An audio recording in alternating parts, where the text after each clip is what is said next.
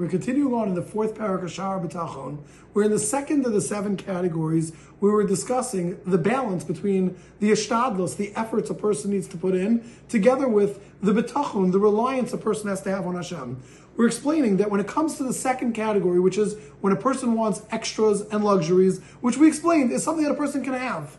A person's allowed to want them, a person's allowed to enjoy them, and maybe they should be a porish, maybe later on we should get to the time and work on ourselves to get to the ability to say, I don't need this. But if a person wants them, that's okay. We explained that when it comes to this, a person has to 100% rely on Hashem because no efforts are going to change anything. If a person works additional and puts in extra hours and extra efforts, that's not going to change the decree. If Hashem has decreed that he should have more than just basic needs and he should have the extras and the luxuries, Hashem is going to give it to him without any extra efforts.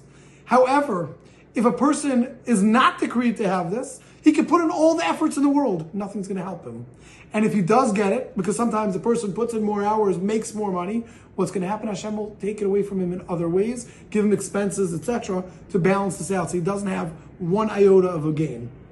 We explained, therefore, it's worthless for a person to put in the extra efforts. However, we also explained that according to the amount of reliance, according to the amount of bitachon that a person has, that's how much the person's going to have to put in efforts. If a person has absolute bitachon and it was decreed that he should have extras, he doesn't need to do anything. If a person has a minimal amount, he's going to have to put in those efforts. So the best thing to do, rely on Hashem, understand that everything comes from Hashem, all the extras come from Hashem, so just rely on Hashem and you won't have to do the extra work. Continues on Rabbeinu Bach and he says,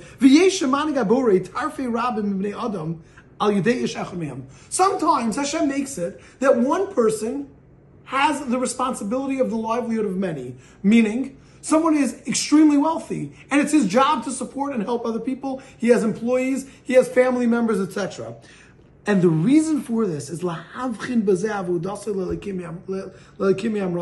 be able to test and see if this person is going to be a true, proper servant of Hashem, or is he going to rebel against Hashem? How is this person going to work? You have 1,000 employees. You have a responsibility to give them their paycheck. Are you going to take shortcuts? Are you going to do things that are not kosher? Are you going to do things that are not legal to be able to make sure that you can pay them? Or you can say, Rebbe Shalom, I rely on you. I'm going to do everything 100% honestly. Says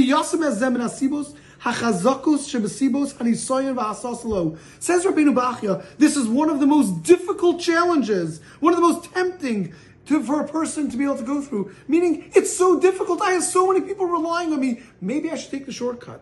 Maybe I should just do this. This is an extra test. And he says, for example, you have a king who he has to supply the livelihood for his army, for his servants, for officers, and the people who work on the royal path, and the different people governors. Around them is also groups of their servants, and the people who attend to them, and the people who are their employees, and their wives, and their relatives. And these people have to put in an effort to be able to get together all this money and all this to be able to support them. And sometimes a person will do this using the right methods and sometimes the wrong methods. Meaning, what we're saying now is a person who has more money, a person who has more responsibility has additional tests. Hashem says, yes, I know it's difficult. You're going to have to figure out how you're going to take care of all these people. I've given you the ability to help them. Now let's see if you're going to do the right things, if you're going to take care of them properly, etc. Says Rabbeinu Bachya,